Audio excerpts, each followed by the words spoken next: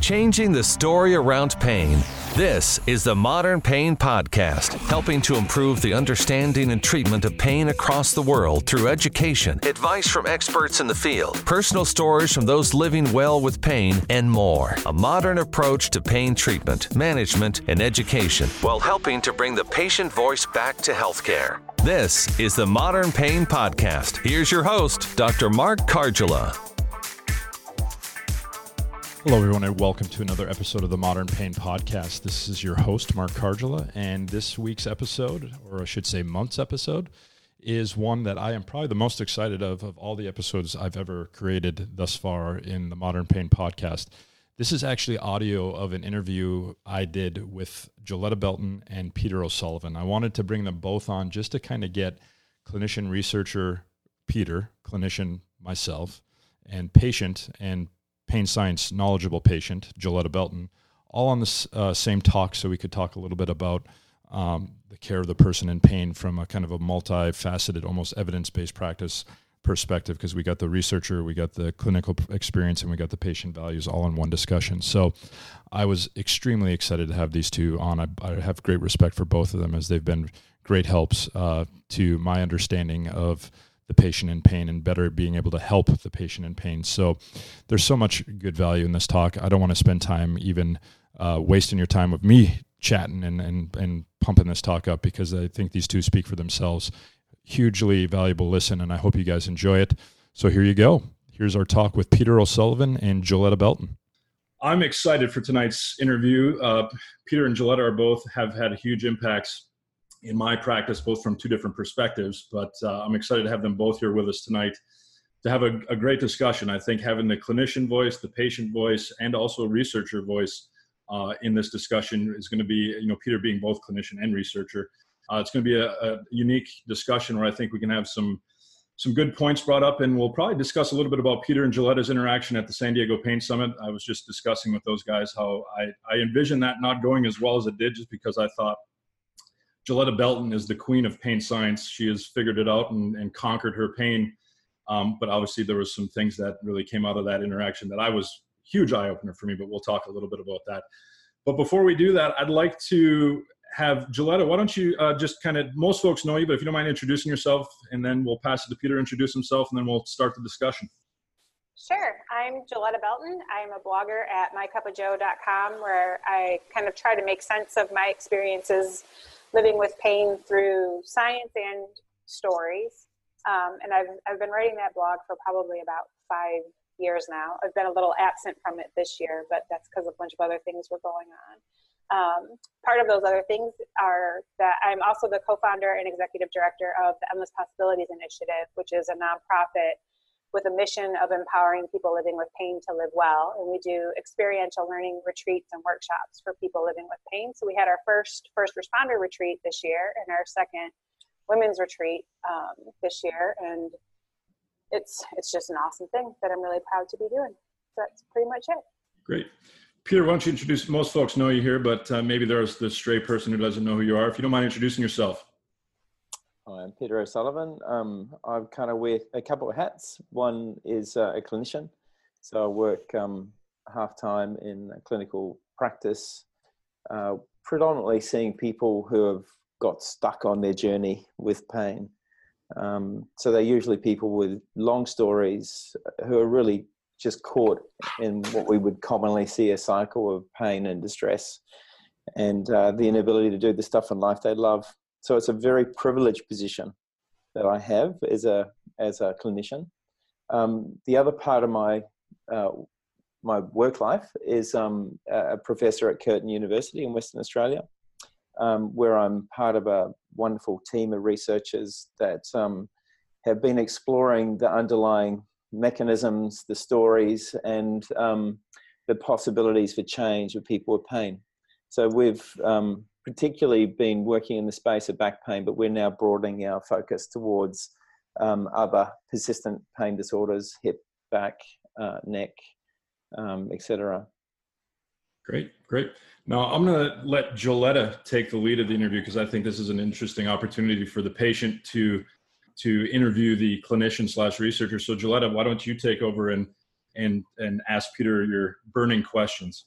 Sure. Well, my first question, and it kind of speaks to how you thought I was going to be a bad patient demo. And I kind of thought I was going to be a bad patient demo too, because I'd been studying pain science in graduate school and that kind of stuff for so long. And I had been doing really well with my right hip pain, but prior to the pain summit, the 2017 pain summit, I'd been having left hip pain for about 7 months. That was new, where I'd had the right hip pain for 7 years at that point.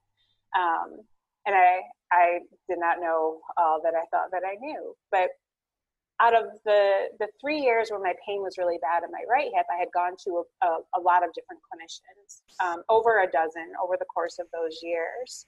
And the thing that most surprised me about my interaction with you, Peter, was when we first sat down in front of the group, the first thing you asked me was to tell you my story. And I just didn't even know where to begin. I actually asked, where do you want me to start? Because it was such a surprising question to me. So my first question is, why did you start with that? And is that your normal approach when you're working with people in the clinic as well, and why? Yeah, spot on. It is the first question I ask everybody. And it doesn't matter if it's whatever it is. I mean, I think one of the things that's frustrated me as a clinician is I really struggle with this idea of putting people into boxes. And so the historical view of that we were taught in terms of dealing with someone who has pain is you start ticking boxes. I've never done well with boxes. And I think what it does, it kind of dehumanizes people, and it doesn't tell you something about the story of that individual. So there's a really interesting push towards a narrative view in health, where the person's story is the key. And look, my view is, within the first minute of that person telling their story, something absolutely critical will come out of it. And it gives the person it kind of taps into something central about what is going on for them. And often you'll hear a variety of things. You may hear, I can think of various things that people might say. I used to be this really fit, strong person, and now I'm weak, I'm fragile, I'm broken. My back is wearing out. I'm getting old. I've got a degenerate disc. My disc stuffed.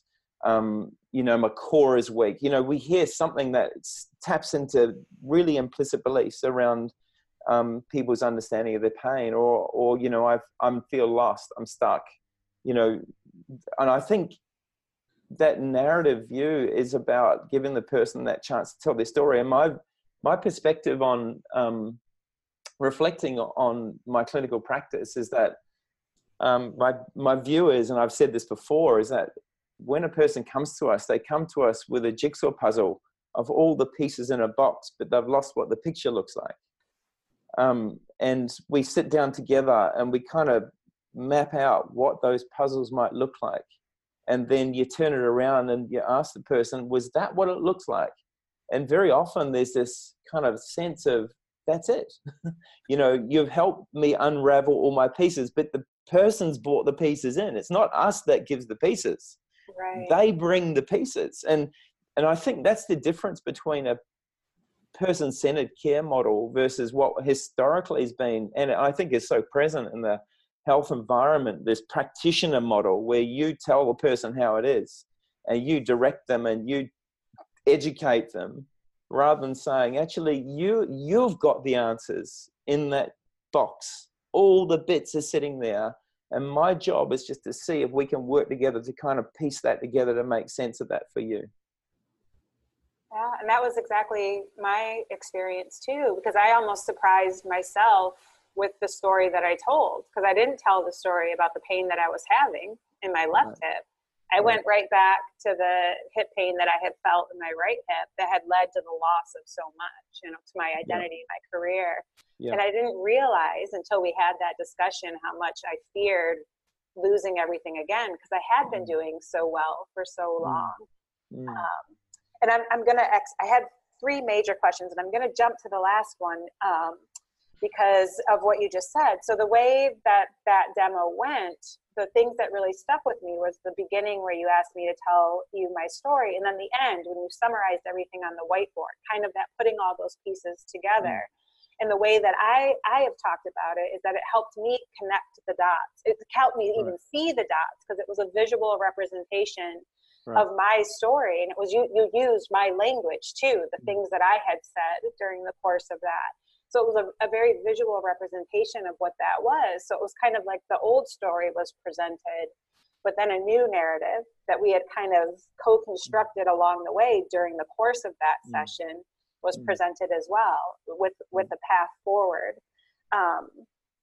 And to me, those were the most powerful elements, and both are so story based. You know, it's that listening to begin with, and then kind of summarizing at the end, but also presenting a new way forward or a new narrative as well. Can you walk through that process at all? How you do that with the whiteboard and bring a person's story together? Like, are there certain elements that you look for to put on there, or is it all driven by the patient's story?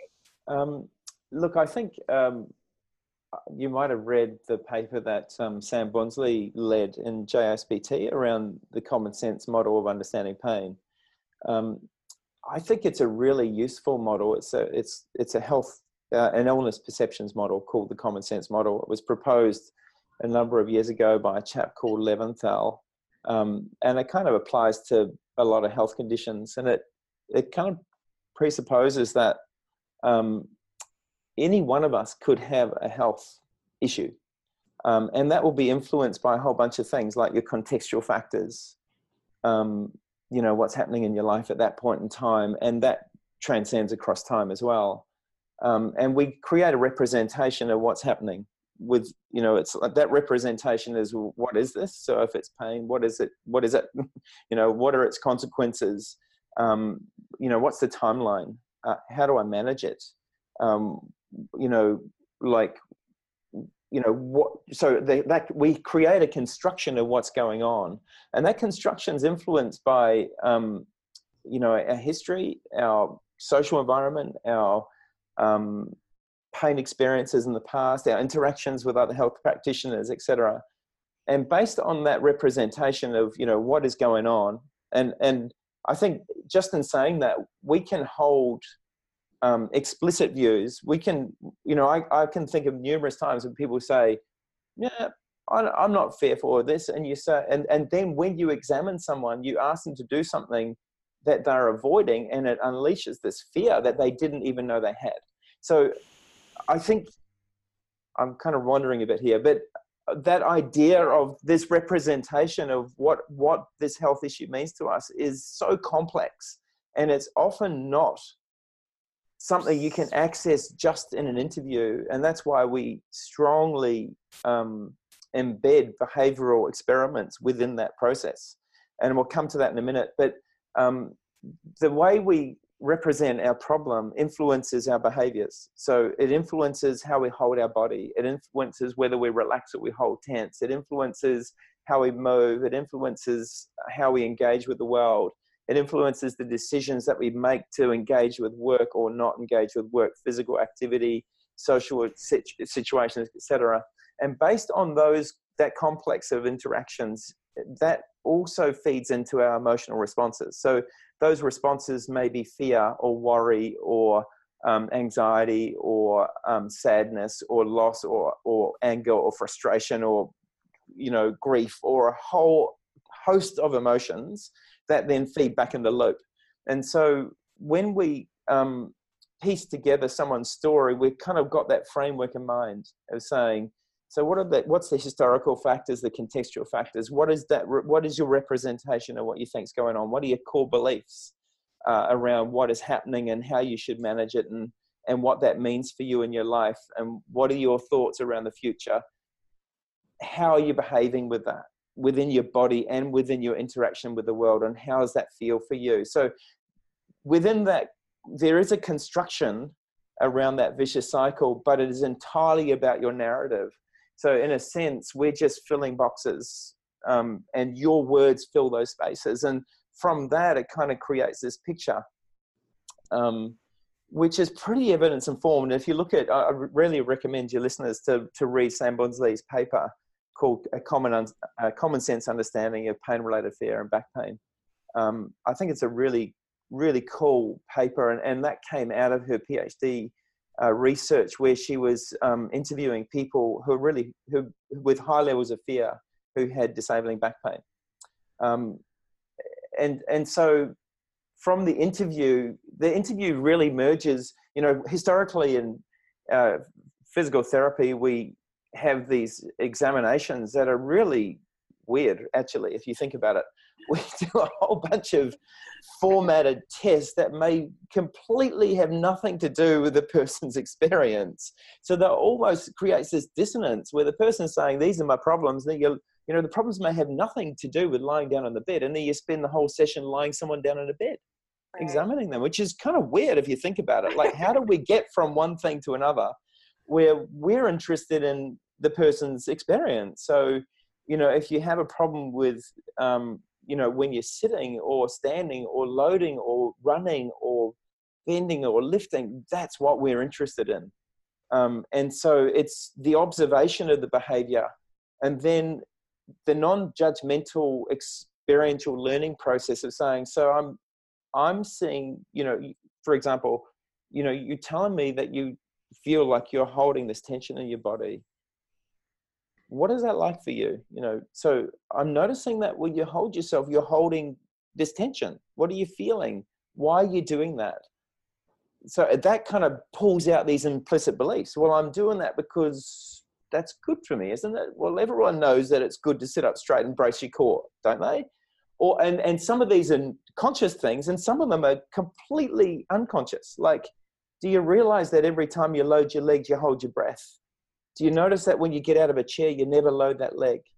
Do you notice that when you go to pick something up, you always lead with the non-painful leg? So these avoidance behaviors are things that people don't even know they're doing.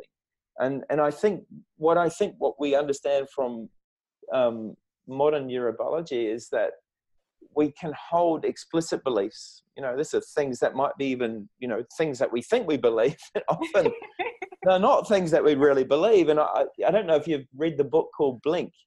It's a really cool book, but it kind of talks about people saying, a great example of that is you ask someone who they're attracted to. And they go, oh yeah, someone who's really sensitive and kind and gentle. But when they do speed dating, they're attracted to these aggressive,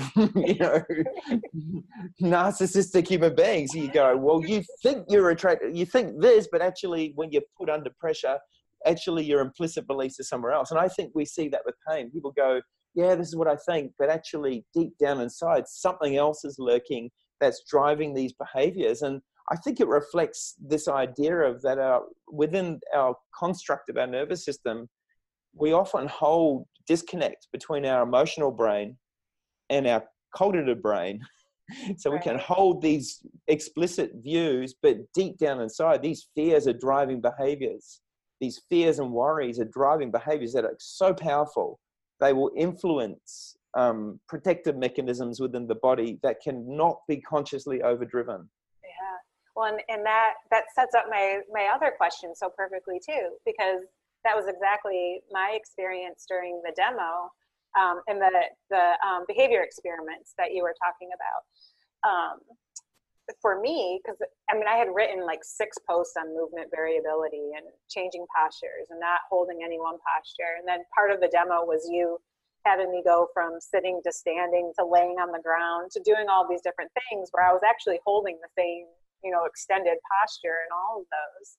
And a complete unawareness on my part that I was doing that because I thought I was moving in all these ways. And I know how beneficial changing up postures and moving in all these ways were.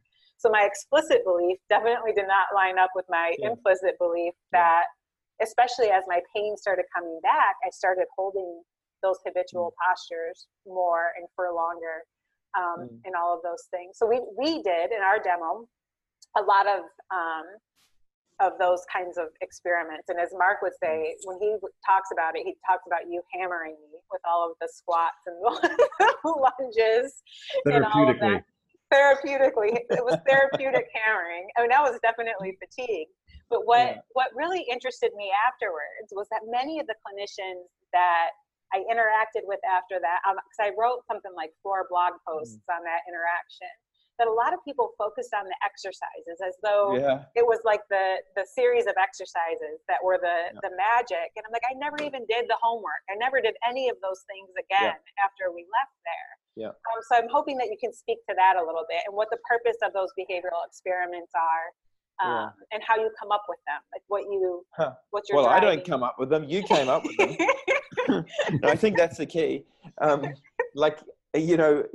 Patient-led care or person-led care is about the person leading you to the things you explore. So you led them to me because you were telling me that you had problems in terms of my memory, sitting, standing, lifting, running, loading the left leg, lying. They were things that I explored because you told me they were the things that were, creating barriers for you. So that idea of I will only examine things, and it's of course I'm screening to rule out, pathological drivers of pain. Then I will screen and explore the things that you're telling me are the things that you fear, that hurt you, or that you avoid. Where some people are not, some people are not aware of avoidance, but that becomes critically clear when you start exploring the things that people say they have problems with, and that they may not avoid the task, but they may avoid bending during the task. They may avoid loading during the task. So you can engage with a pain provocative task, but usually the body will set up a defense while engaging in that task. And they're the things that we first, you need good eyes, you need good ears, you need good eyes, and then you need an exploratory brain to not prejudge what that process is going to be, because it is an exploration and it is non-judgmental. And I think so much of what we see in our profession is so judgmental. We tell people how to sit, we tell them how to bend, we tell them how to move, and that just defies our understanding of the beauty of human variability. What we know about pain is that often it reduces our variability, because if something's threatening us, we go into protective mode. So, that process was led by you. And all I did was observed your behaviors while you did those things. And then I set up experiments to see what would happen if I gave you strategies to reduce your protective mechanisms during them. And I think you tap into something else, and that is, often PTs have a frame of reference is it's about an exercise. And so we will look at a whole interaction and all we can see is exercises, right? Where a psychologist would look at that interaction and not see a single exercise. All they would see is the human interaction and the behavioral experiments. Right. And so it really comes down to our point of reference. And that's really important for us to explore in ourselves, is to say, what is my bias? What is my point of reference too? Because, we paint the world through our own lens, and it's almost impossible not to do that. Right. But the broader we can create that lens, the less judging our approaches are, and the less constrained we are in the way in which we work with people, I think. Yeah, I agree. Can I add one thing, Mark? 'Cause I know you're going to jump in, but because it's that latch onto the exercise, and I suspect that you might talk about that a little bit, Mark, is something that I see so consistently, and that's the easy thing to latch onto too, because then you just prescribe an exercise and then that fixes things and then we're good. But what that really did for me, and I've written about this too, after that I went running, because that was one of the things that I had started avoiding and wasn't doing anymore. And when you hammered me, I was doing everything in a flexed position, which was not physically difficult so much as cognitively difficult, because I was doing it wrong, doing all those things wrong. And as I was running, I would try to like flex and be a turtle and I had all these sayings to myself to make myself run in a different position that wasn't that extended, protected, kind of guarded position. But so for me, those experiments weren't about the exercises at all. It was kind of just rewriting that narrative and challenging those implicit beliefs that I had. And also, you know, I still had those fears that I had, that there was damage in there. Like, as much as I knew, as much as I had studied pain and understood the complexities, I went right back to kind of a damage narrative. So challenging those beliefs through doing those sorts of things allowed me to create a different story with credible evidence, not just from the literature, but also my own, what my body was doing, what my abilities were, all of those sorts of things. And to me, that was the big takeaway. That I hope that coming from this, people will start thinking about a little bit differently. But and I think that's so helpful, because if you think about how we learn over time, as we, you know, there's so much evidence now emerging around the role of memory, is that we can learn fear memories or we can learn safety memories, and those things kind of compete with each other. And for some, you know, for a lot of people that we see with pain, is they've learned a lot of, they've got a lot of embedded fear memories. You know, and so those historical memories for you, which took you to a really dark place, were kind of unleashed when you developed pain in the other hip. And they brought with them those old emotions and those old behaviors and protective responses. And that makes complete sense from a neurobiological point of view. And the only way you can really test the validity of those memories is through behavioral experiments. And so, you know, if your hip, and I have this conversation probably every day in my clinic world, is that, you know, if your hip was damaged, then loading the crap out of it should have made you so much worse. and so in a sense, you tested the validity of your own belief system. I didn't, you did. And that's why that learning is not about me telling you, it's about me asking you about your experience and me creating opportunities for you to test your own beliefs, rather than it being me saying, look, let me sit down and explain pain to you, and in a very cognitive way try to reassure you, which is not reassuring at all to someone who's got these deep-seated beliefs that are linked to historical, you know, a dark period of your life where they've been deeply embedded. And I think this is what happens when we see people have pain exacerbations. They can be, I can think of so many people who are just going so well, and then an event will come and it like unleashes these old memories that kind of pull you back into that old space, and the person, you know, we see people panic, go to ED, and you know, it's like the catastrophe, and it's like they can't think in that space.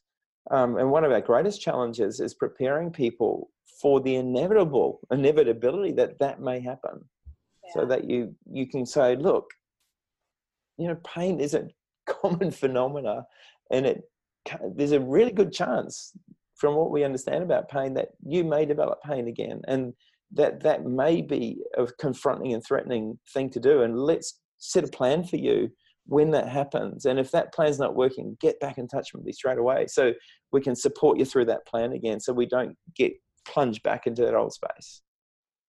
Love that. I'm going to jump in here with a question, because this has been a great discussion, by the way. One of the questions I asked you at the San Diego Pain Summit was, you know, your use of pain neuroscience education. And you just had spoken there about, you know, how it, you know, maybe that cognitive approach where you're trying to, you know, explain pain and get into some of this stuff. I was kind of surprised when you said it wasn't a big part of your practice. Then watching you practice and then reviewing, you know, seeing your videos and things on YouTube, it makes sense, because you take much more of a experiential learning, kind of let the patient confront their own theories and beliefs, which I've seen. Obviously, you see powerful examples in YouTube, but you also implementing in practice, you can see some amazing with that too. I'm curious kind of where you kind of fall, you know, do you think, you know, that P&E, pain neuroscience education, has a moment of or place, or is it still something you feel like experiential learning is maybe that more kind of that approach versus that cognitive approach may be more powerful? You know, I'm not a black and white kind of guy, so to be straight up.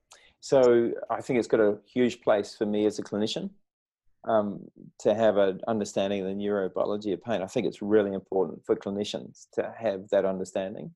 But it's also important for clinicians to have a deeper understanding of their own implicit beliefs and behaviors around pain as well. Because one of the things that I gave this example earlier at the EP3 conference in Melbourne, when we had a man who had 35 years of really being very disabled with back pain, and he'd been told not to work, couldn't run, couldn't play football, couldn't lift his grandkids, couldn't ride a bike, and he was so distressed and quite broken emotionally and very fearful. And I asked him what his 3 most feared activities were, and one was bending, one was lifting, and the worst was bending and lifting, twisting. And through that behavioral kind of experimental process, he was highly guarded and protective and had avoidance behaviors and around loading and flexing his back, as is so typical. And I got him bending, and he was surprised it didn't hurt him. And you could see him just nodding his head going, I haven't done this for years. It feels so good. Like the thing that I most fear feels so wonderful. And then I had him lifting, and you could see this kind of collective gasp from some of the people in the audience going, I'm going to hurt this guy. This guy's got like 7 out of 10 pain, and he's protected. He can hardly get off a chair. And here I am getting him to bend down and lift 10 kilograms. And then I said, right, now we're going to bend and twist and lift. And there was this, now, these are all people attending a neuroscience workshop about DIMS and SIMS, and it kind of elicited this deep, guttural fear. Not in all, but in some. And one of the participants came up the next day and said he had experienced significant back pain in his life, and he felt viscerally sick watching this guy doing exposure work. And I think what, I'm kind of going around about here, but, the fear is embodied. Fear around pain is embodied. We embody it. It is not just here. And so I can, we often see this. People come in and say, look, I understand this, but at the end of the day, I'm not doing A, B, C, and D, and I'm frightened to do it.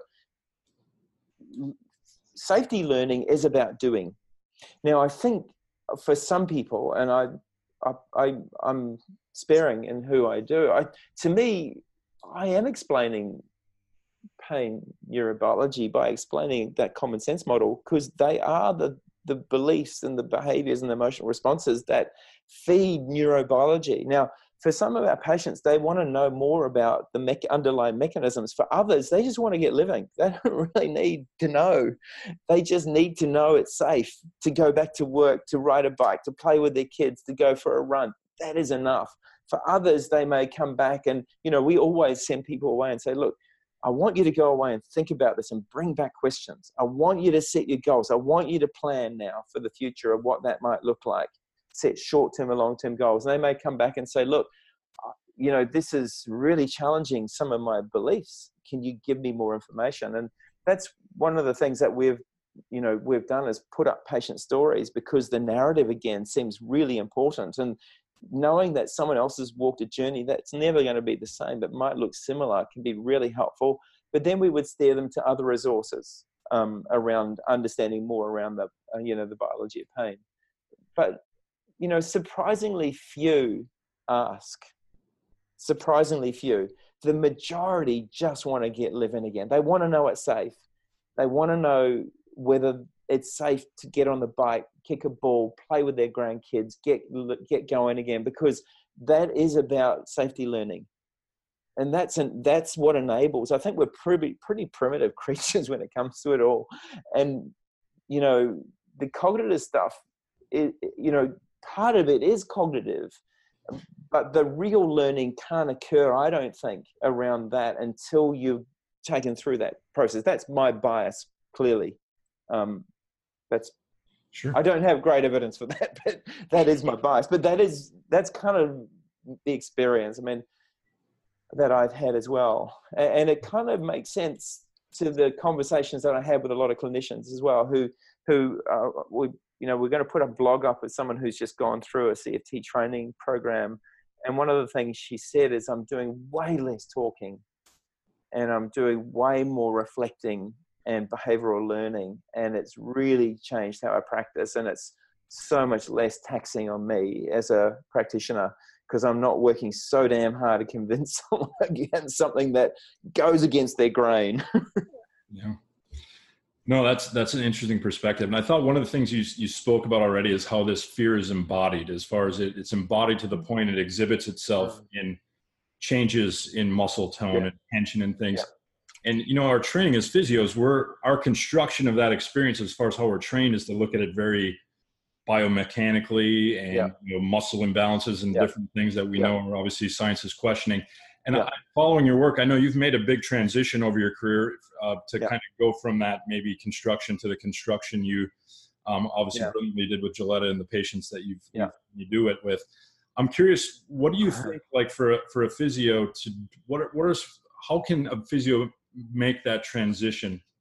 Because you also mentioned there are implicit beliefs that we often don't even recognize we have. And I know I run up against them sometimes and have to challenge my own thinking a lot. Yeah. I'm just curious what you'd recommend as far as a pathway to start maybe that type of. So we've got a couple of projects that we're running at the moment. Ian Cowell is based in the UK, and part of his PhD is looking at a training program with physios to kind of train them in this process. And he's just published a paper actually and just came out this week, which I can feed you the link, about the experience of physios going through that training program. One of the things that we're understanding more and more, and we're doing another study in Australia, which has been, why I haven't traveled at all this year. Well, one of the reasons, because it's been such a taxing time, is to kind of take people, basically see whether we can create competency at doing this kind of work. And it's incredibly challenging. And one of the things that we think, one is you have to have a cognitive understanding of the processes, like the dimensions, understand the science behind it, understand, some of the pain neuroscience, but very much the behavioral sciences as well. You need core communication skills. You need good eyes. You need to care. It's really important. If you don't care, you shouldn't be doing the game. You need to deeply care about human beings and being able to park your own judgments and your own prejudices, I think. And one of the things that really distresses me when I watch Twitter is some of the judging that goes on. It's terrible. We hold prejudice deeply, I reckon, as human beings. Not all of us, but we all hold some. And then the other part is you have to do it. And you need, what we think is you need to have someone watching you do. It's a bit like, learn to drive a car. You got to understand there's a car. You got to know that there are these bits of the car. You got to understand the concept of driving a car. But at the end of the day, you got to get in that car and you got to make mistakes. And hopefully they're not fatal. But the doing is the key. And then having someone to sit with you gently, prompting, identifying these moments. And it's one of the things that's been really interesting is watching the implicit responses of physios when they're dealing with people's stress. Often often we're not comfortable, and some of the systematic reviews have shown this, that PTs are not comfortable asking people about how they feel. When the person starts crying, they quickly change the conversation because they're not comfortable with that person's distress. They don't know how to handle it. They're not comfortable with asking them about their social situation. So, we're writing a paper at the moment, this idea of what are the key competencies that we need to embed within our profession to upskill people to dealing with people, who are struggling with pain. And these are competencies around communication skills, about person-centered care, around motivational interviewing, around good observation, around reflective learning, behavioral experiments, around, education, person-centered education, goal setting, etc. there are a multitude of skills that we're kind of understanding more, I think, now. And part of the research we're doing at this point is to explore what we need to do to develop competency in those skills. So I've kind of done a long answer to you, but it's what we know is that just attending a workshop doesn't do it. But bottom line, that's just like looking at the car and going, oh, I can watch someone driving the car. It's not driving the car. Yeah. You know, it's interesting. Like, I was at the International Association for the Study of Pain. I spoke or asked Johan Blaine, and I can't remember the gentleman from Denmark, I believe, who was up there talking as well about exposure-based treatments, because traditionally looked at as more of a psychology-driven treatment. Yeah. And it seemed to be, I mean, I may have misinterpreted, but there seems to be some in the psychology world that don't maybe think that's a PT's place to do it. But it's like, how do you not have psychology involved in a pain experience? I hear this all the time. Curious, do you run up against any? It is completely nuts. I mean, you tell me, if you've got an Achilles tendinopathy, what are you going to do? You're going to load their tendon. That's exposure. Mm-hmm. You've got someone with a patellofemoral joint pain. Quads exercise is exposure. Stepping is exposure. Single leg stand is exposure. Riding a bike is exposure. You've got someone with neck pain who's got a limitation in right rotation. Right rotation exercise are exposure. That is nuts. That's my answer. It's nuts. Completely nuts. I mean, I've been really fortunate to work with some really, and I was at a conference. I doubt that's Johan Blaine's perspective. No, it was not. No, exactly. I was at a conference with him and Stephen Linton, and one of the things they were looking at was the CFT model, and I think that there's an interest across different disciplines that this is tapping into like a middle space, and I kind of see that we've got the psychological therapies here and the physical therapies here, and there's a middle space that's not being well represented, and I think there's a need for training in that middle space. No, and that, let me be really clear on this, is I am not trained as a psychologist. I'm not treating people whose primary complaint is depression or anxiety disorder or post-traumatic stress. I'm working with people with pain, and often I work in tandem with psychologists because there are, comorbid mental health problems that need the support of a psychologist. So, I'm very clear about my scope of practice, and that I'm not ever trying to work as a psychologist. I'm working with people with pain to help them create an understanding and to develop safety learning to get back to living. That's how I see what our role is. And that's a really important role that is often not met by CBT because they don't really explore the behaviors. Because those behaviors are not just about, do I go to work? They're embedded in the body. Right. Those behaviors are embedded in the body. So you talk about my background in terms of the biomechanical perspective, and I had a very much a structural biomechanical view on the world. And the experiments and the research we did just didn't support the view. So we had to update the view.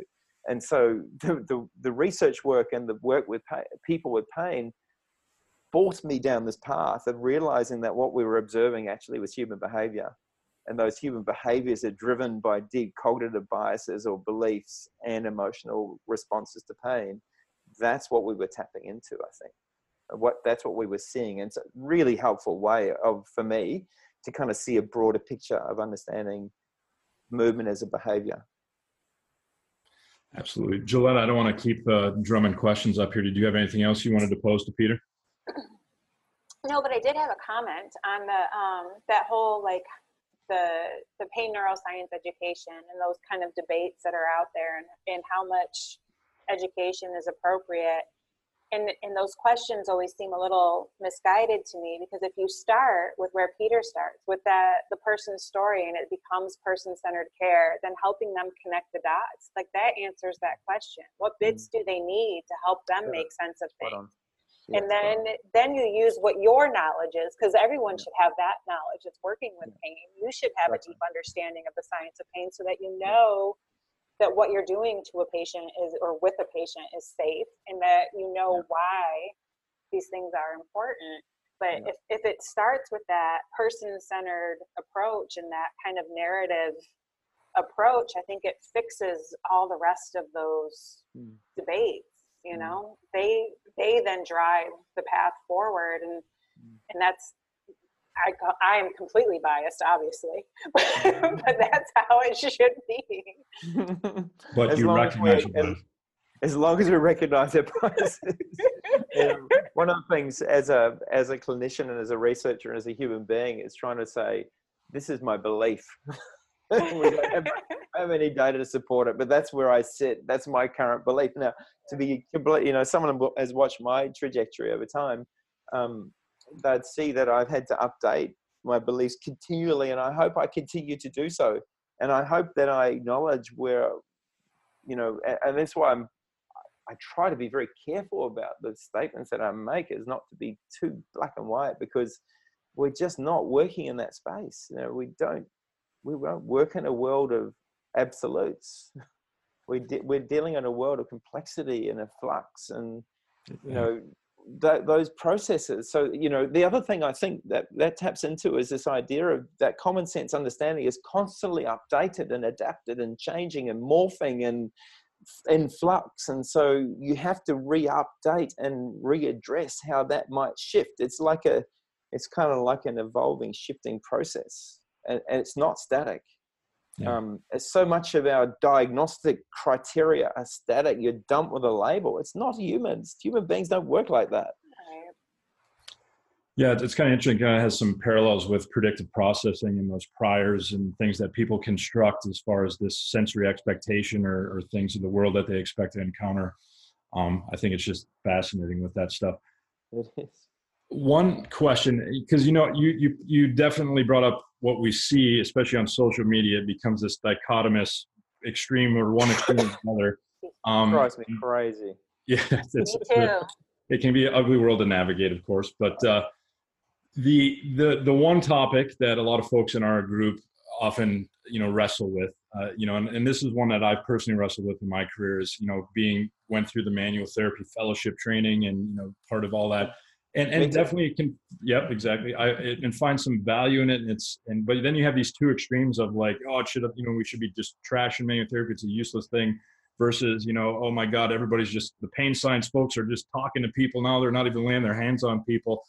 How do you think we can better, you know, encapsulate, because manual therapy within, you know, updating our views, you know, and a lot of this embodiment of some of these beliefs and fears and things that we might be conceptualizing maybe as a facet joint dysfunction or something, where this protective behavior gets labeled as some meat and bone dysfunction. I'm just curious where you think we can, you know, find a middle ground in that whole discussion. Look, I think the world of manual therapy is kind of enmeshed with a whole lot of crazy and not defendable belief systems. So these dysfunctions that we hear about, these instabilities, these imbalances, all this kind of language that we embed within the laying on of hands, I think discredits that whole space. And I've put out on social media my views a number of times about, and we talked about it in that CFT paper as well, as the role of putting hands on people. Touch is so powerful. Now, I don't actually remember, Joletta, but I presume that I would have touched you. Yeah. Exactly. But what did that touch communicate, do you think? To me, it was more, I mean, it wasn't specific. Like, it was more reassuring and I don't know, it's hard to explain, but it wasn't the typical, I don't know, it's really hard to put into words. It's not how previous encounters with physical therapists had gone. Sorry to butt in, but if I was to put some words to it, it was supportive versus corrective. Yes. Correct. That is a perfect analogy. And cueing, kind of like, got it.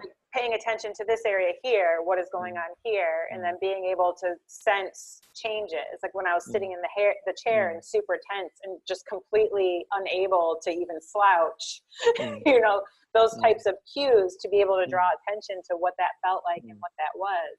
I love that characterization of more as supportive, not corrective. We're trying to fix anything, which is how I feel like my previous interactions had been. It was putting me in the right position before, Exactly. you know, those types of things. Like, and look, I think that corrective perspective comes with risk. You know, it presumes that you're in charge of the person's care. It is about me delivering care to you. It's about you being passive to and a recipient in my care. And that's always a tricky place to be in. Now, that's not just, I don't know, very rarely, unless a patient specifically said, I don't want you to touch me, which is really unusual, but it has happened. I would invariably use my hands. And that's, to me, I'm grateful for my training in manual therapy. I use it very differently to how I was trained. But to me, it's about education, you know, to touch if the tissue is hypersensitive, to put your hand on those structures and make the person realize actually that the pressure that you're applying is not going to damage them, but it's acutely painful. It's a wonderful way of illustrating what hyperalgesia or allodynia is. To identify the tension within muscles is a reflection on the protective guarding that may be happening within that individual. To facilitate with the person, and this is where, you know, for some people, if they're unable to make those changes actively, then that's where we'd see a role of facilitation with touch. But it should be always empowering, and it should never leave the person dependent with the belief that you're fixing something dysfunctional about their body that creates a dependency to come back for more. And you know, there are positions that are really they leave me with a deep sense of distaste, because I've been trapped in that before as a manual therapist. I've created dependency before for people, and I kind of hold a view that if you're dealing with someone who's not disabled, you know, they're living well and they've got a stiffness in a region of their body, then manipulation and, you know, passive treatment is not a problem. And that's, you know, they pay for it. It's a service. You can give them pain relief. I have no problem with that. But to someone who is really stuck, and that's where I have a great problem with it, and that's sadly the group that I tend to see mostly, of people who have had needling and pushing and manipulation, and they're not living, and they're kind of trapped on a dependency cycle, and they have no active coping strategies, and they've got low self-efficacy. In my mind, that's contraindicated. But touch is not. Right. But treatment in that situation, I think, in my view, is. And you know, it's another paper that I'll write when I get the time, because I have quite emerging views on it, where I think it's really helpful, and it comes down to that. You know, we've been involved in this study this year. We've seen about 80 people with disabling back pain. Only one has asked for hands-on treatment, and I come across this all the time with physios who say, "Oh, but my patients expect it." Now, some may, and we had one who did. And I worked around with her to identifying that actually her goals were way more than symptomatic relief. Her goals were actually to start engaging with living again. And so she shifted across that session to changing her expectation, but it was pretty tough. Now, there may be some people who, as I said, you just need to support them in that very first, but be very clear about what you're doing, I think, and be very honest about what it is that you're doing and the expectation of how long that benefit will last them. To me, it's no different than giving a Panadol. You know, we're not fixing people by pushing on them and cracking them. Yeah. I mean, it's just interesting, like we said, is just the discussions get ugly in it, that you lose the nuance and different things. Yeah. And I think you put it very nicely as far as kind of how we can still utilize some of the skills, but definitely our narratives Absolutely. be updated, just like science is asking us to, and you have followed along with your career and changed updated your beliefs. Yeah, exactly. I just think there's just this cognitive dissonance, and like you said, these implicit beliefs we hold that. It's look, I think we defend our turf fiercely. And so, our identities are so tied up with our beliefs. And so, you see that in politics. Wow. You're part of the world. Holy cow. Yeah. Let's not go there. But you realize that, we will defend our beliefs until we die, basically. And if we're adherent to them, we will ignore all evidence in defiance of our beliefs. All evidence is nil to defend your beliefs. And, we hold, pain beliefs are no different and probably more powerful than political beliefs, I think. And as manual therapists, we hold some really fiercely held beliefs, and some are more fiercely held than others. And there are vested interests who are selling those beliefs, and they're making money out of them, and there are businesses that run off them. And so you got a problem.